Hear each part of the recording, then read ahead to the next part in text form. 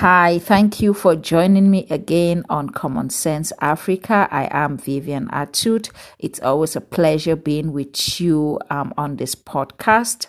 Today is an exciting day on the African continent and globally as we remember the 25th of May in 1963 that African nations led by the president of Ghana then, Kwame Nkrumah, and others met in Addis Ababa, Ethiopia for the first time to form the Organization of African Unity with the sole mandate to encourage decolonization in Africa, especially at the time they were looking at countries like Angola, like Mozambique, like the then South Africa, South Rhodesia, or Zimbabwe, and many other countries that were still under colonial rule.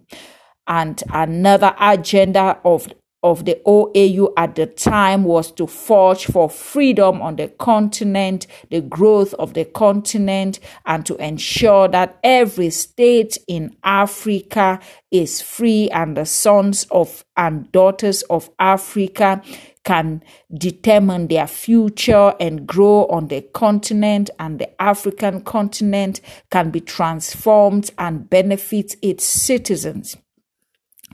Close to 60 years after the OAU was formed and later changed into AU, there are many questions on the minds of Africans, whether on the continent or in the diaspora, and even on the minds of many watching. What has been the benefit of the AU? How has the AU helped Africans to meet the African agenda? To discuss my thoughts on these and other issues around African Day today, I am really excited to share with you some of my thoughts on the progress on the continent and actually what I think about Africa Day 2021. So thank you again for joining me on this solo segment on Common Sense Africa.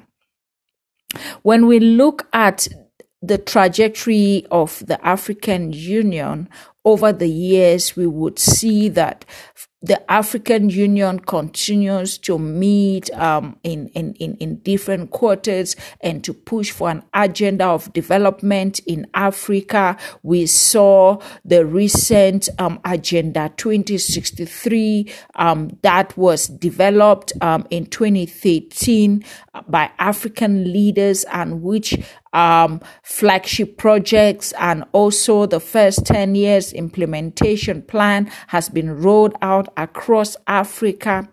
Earlier this year, we saw the implementation of one of the flagship projects, which was the African Free Trade Area Agreement, which would see the opening of a market of an over 1.2 billion Africa GDP combined on the continent of trillions of US dollar, and the flow of goods and services with lots of potentials but also limitations. But when we look at this progress and other flagship projects that the African Union has put in place over the years, and also in line with the African Agenda 2063, while we celebrate Africa Day in 2021, it is important to highlight some of the challenges on the continent, some of the reasons why the ideal of a prosperous Africa, the ideal of freedom, the ideal of an Africa where the sons and daughters of Africa can realize their potential on this continent is still a far-fetched one. And for various reasons, I would share my thoughts on this in this podcast. First, COVID-19 that we saw last year came to really expose some of the challenges on the African continent. The question one would ask is 60 years down the line from independence of various African states in the late 50s and others that were liberated in the early 60s up till this day, we saw following COVID-19 that the African economy still remains a fragile state, with over 253 million students were going to be unable to access education following COVID lockdown of 2020 and part of 2021 because of lack of infrastructure and technology and IT capability that is able to deal to assist the students on the continent to have access to education on an equal footing with those on other parts of the world. Another important thing that we are seeing with the progress of Africa, close to 60 years after the OAU was formed, is whether we look at social indicators. Infant mortality. Africa still remains one of the continents with the highest infant mortality compared to other regions, whether we look at Asia, whether we look at Europe, whether we look at North and South America. If we look at life expectancy, we still see that Africa still has one of the lowest life expectancy compared to other regions in the world. If we look at communicable diseases, we are still battling with diseases on the continent that have been eradicated in other parts of the world, and our children continue to die from things like malaria, polio, and other diseases that have been eradicated in other parts of the world. When we look at other diseases like TB and HIV/AIDS, in Africa, we still carry a huge burden of these diseases, and a lot of the public expenditure continues to go to dealing with HIV and TB, still exposing some of the challenges that we continue to suffer on the continent, and issues of maternal mortality in other countries where women can go and give birth safely. In Africa, the process of giving birth is still that which might cost the life of an expectant mother compared to other regions of the world. These are some of the social challenges 60 years down the line that African governments still continue to grapple with.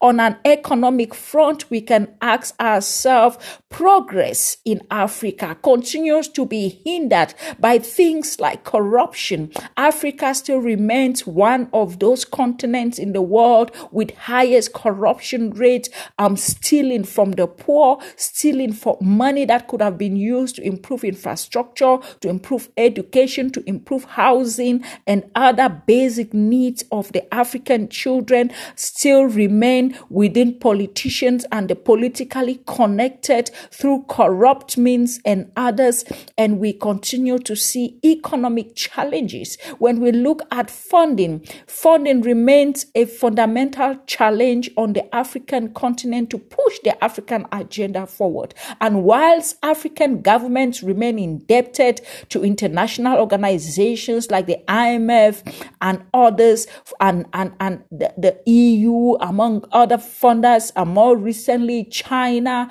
and European countries and other countries in other parts of the world to fund strategic infrastructure development and other development on the continent, there is a need close to 60 years after the AU was formed, or the OAU was formed and later changed to the AU. It is a time for African leaders to pause and say, wouldn't it be time to look at domestic resource mobilization? How can we raise funds within the continent to be able to meet the continent's own needs? When we say African solutions to African problems, it includes things like funding, because without the critical funding, we continue to see massive infrastructure challenges. Whether we look at physical infrastructure, whether we look at IT infrastructure, all kinds of infrastructure challenges, including challenges in government.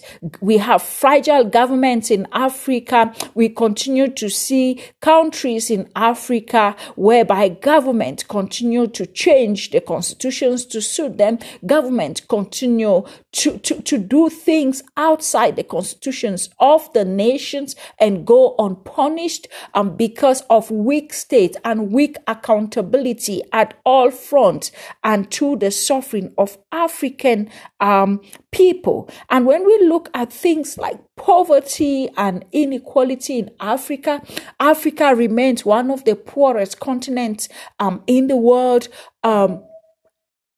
Where you would say that it is better to be poor in another country than to be poor in Africa, because the poor in Africa, many are actually desperate for food, and inequality, and which has not been resolved close to 60 years after independence, where we see the rich getting richer and the poor remaining desperate. It is time for Africa to pause and say, while we reflect on Africa Day, may we go back to the founding fathers and see what was the real intention behind forming the AU, behind forming the OAU that was later transformed into AU. The original intention to see a transformed Africa, to see a decolonized Africa, to see a prosperous and a developed Africa, close to 60 years since 1963 when the OAU was formed. That dream of a prosperous Africa, a decolonized Africa, a transformed and developed Africa, that dream is still a far-fetched dream for most Africans. Many Africans still experience all kinds of oppressions, both at home and abroad. And I think it is time to pause and say, if Africa is truly going to live with the ideals of the AU as was originally enshrined, it is time for Africa to reflect on its leadership, to reflect on corruption, to reflect on social issues that are plaguing the continent, to reflect on the kind of governments that we have on the continent, and see how do we have capable government, capable systems, capable institutions, capacity on the continent that is so blessed, a continent that holds a huge reserve of natural resources, a continent with a massive human resource capability in terms of a youthful population, educated population, but yet a continent that is so poor.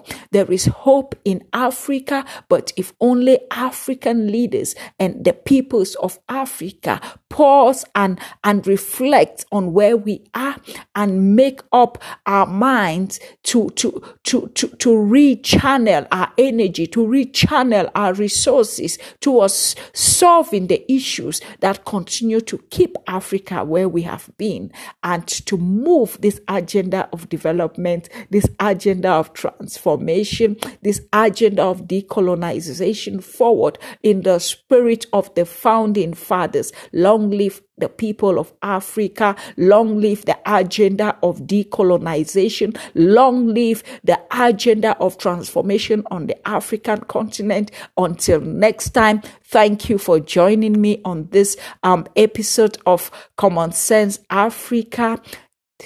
Be well.